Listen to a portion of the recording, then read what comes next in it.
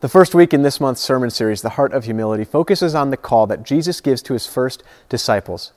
We're going to hear a familiar story. It's the catch of fish that the soon-to-be disciples have been fishing all night when they haven't caught a thing, and Jesus just tells them to throw the net over the other side.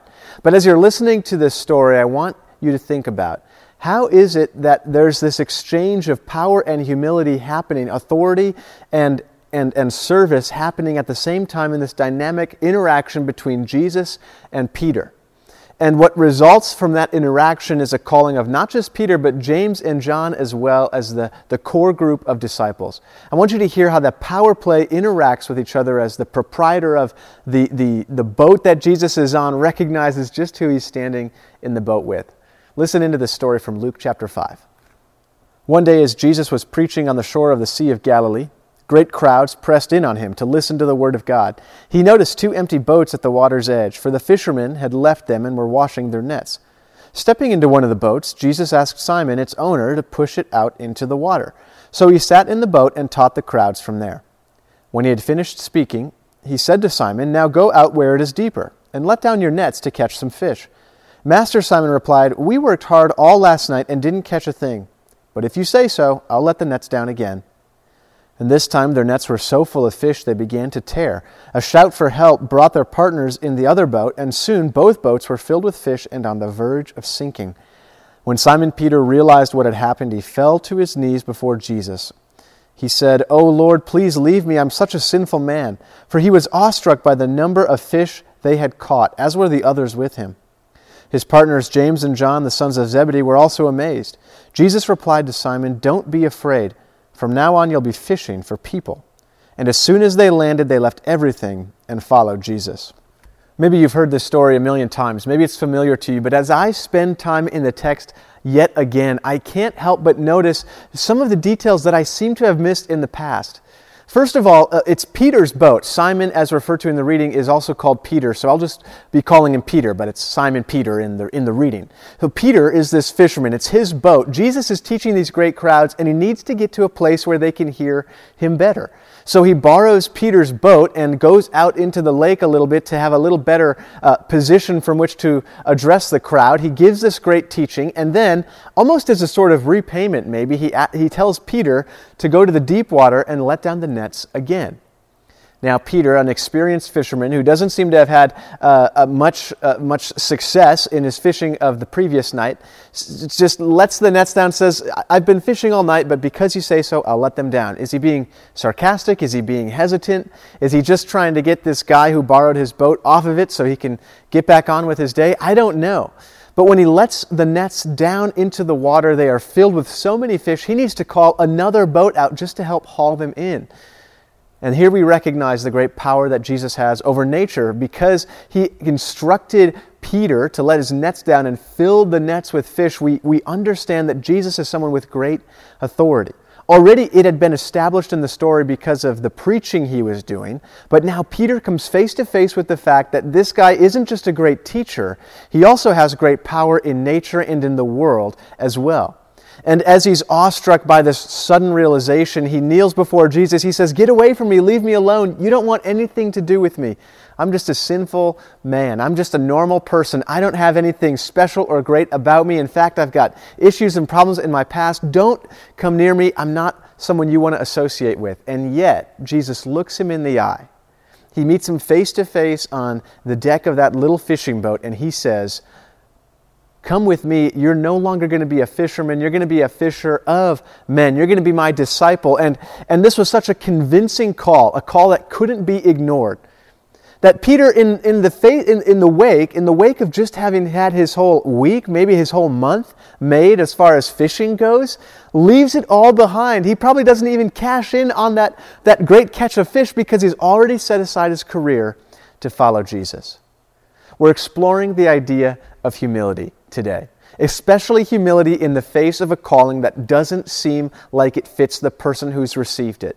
Maybe you've heard this phrase, Jesus doesn't call the qualified, he qualifies the called. It's a familiar phrase. It's a helpful one to remember in times when we are experiencing self-doubt. But I want to paint the picture in another light as well. Say, for example, we're talking about a teenager on a mission trip in Central or South America for the first time. He's with a group of his peers and they're supposed to build a house, but he's never even been part of any kind of construction project before. His dad's in corporate, so he doesn't have a workbench. They're not working on cars. They're not building tree houses. It's just not something he has experience with. And so this kid is on a work site and he's got a hammer, and the leader gives him an instruction to do something with building the house. The student has kind of a choice to make. Is he going to listen and recognize his inability to perform or his unfamiliarity with the situation at hand and say, you know what? This isn't right for me. I'm going to stay over here to the side and just let you guys handle it. I don't deserve to be a part of it. And in a strange, mistaken sense of what he thinks is humility, and yet it's a pride that says, I'm not willing to engage in something that I'm not quite ready for, he stays aside. He withdraws. He says no to the call, the invitation to participate in something new. Or he can choose to pick up the hammer and join the team and learn something new and embrace a calling in life that he had yet to face up until that point. Humility brings us to a point where we hear God's call kind of like that. And when we look at Peter as the test case, we recognize that he is, first of all, awestruck. He is flabbergasted. He is just totally surprised at who Jesus is. This great teacher who commands great crowds all of a sudden also has great command over great crowds of fish as well. And he has the ability to make my whole efforts of fishing for a whole night seem obsolete simply by a command of his voice.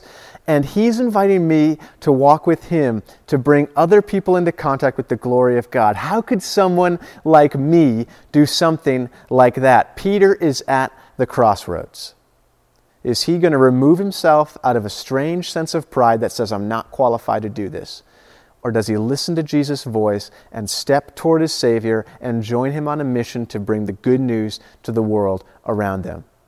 As we listen to the story, of course we hear Peter follows Jesus' instruction. He hears the call of God and he obeys it. In fact, he obeys it as well as these other two fishermen, James and John, and those three become the three strongest and most central disciples of the group of 12 that followed Jesus on his journey. Great callings came to this humble servant, this professional who is called out of his profession. Now, I'm not saying that God is calling you to set aside your career. I'm not telling you that He's commanding you to embrace a life change that makes you set aside everything you've put together or worked on in your whole life. Now, maybe God is. Maybe God's put it on your heart to embrace a radical change in your lifestyle. But what I think we all can hear when we hear this familiar story is the great and awesome, glorious Savior, the Son of God, joining us in our earthly lives and inviting us to walk with Him instead of our own pride and preferences. Who's going to be the authority over our lives? We might think it's humble of us to say we don't deserve to have Jesus ruling over us, but that's a sneaky way that pride gets in the way of our humility. We say, oh, I don't deserve that. I'm not qualified. I don't know God well enough. I'm not strong enough in my faith. I've got too many sins. I've got too much of a background. I've got too many persistent issues I'm working on. I'm not capable of being a disciple. But Jesus comes to Peter, a man who's full of sin, and says, you're coming with me. And when we encounter Jesus in that way, He's inviting us as well.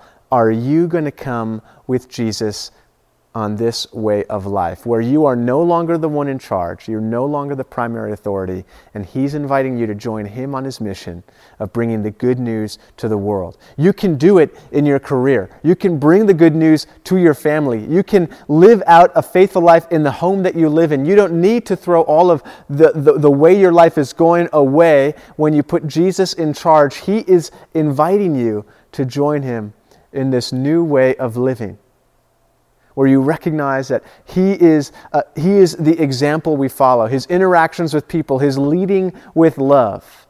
The fact that the Maker of the world who sent His Son into it is inviting us into that same journey is a point where we are like that teenager on a construction site being handed a hammer and saying, are you going to help us out or not?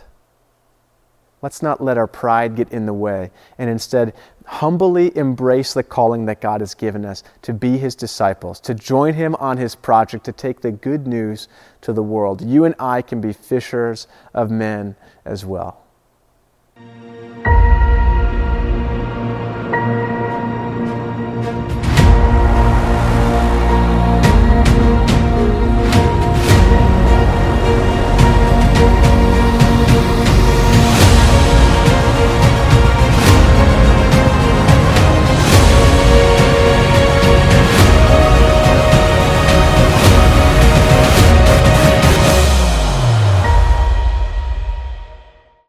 As we take some time for prayer this week, I want you to focus on different arenas in which God is at work throughout the world, ranging from universal attention all the way down to your personal situation. So this week, take some time to pray to God for the whole world, and then take a few moments to pray to God about our country, and then about our city or your community. Then I ask you to lift up our church, our shepherd family in prayer. And finally, then, reach out to God for your personal struggles. And through it all, be thankful and reverent of the fact that this great and awesome God has invited us into a calling with Him. We can glorify and praise Him for that amazing invitation in our lives. Let's take some time for prayer this week.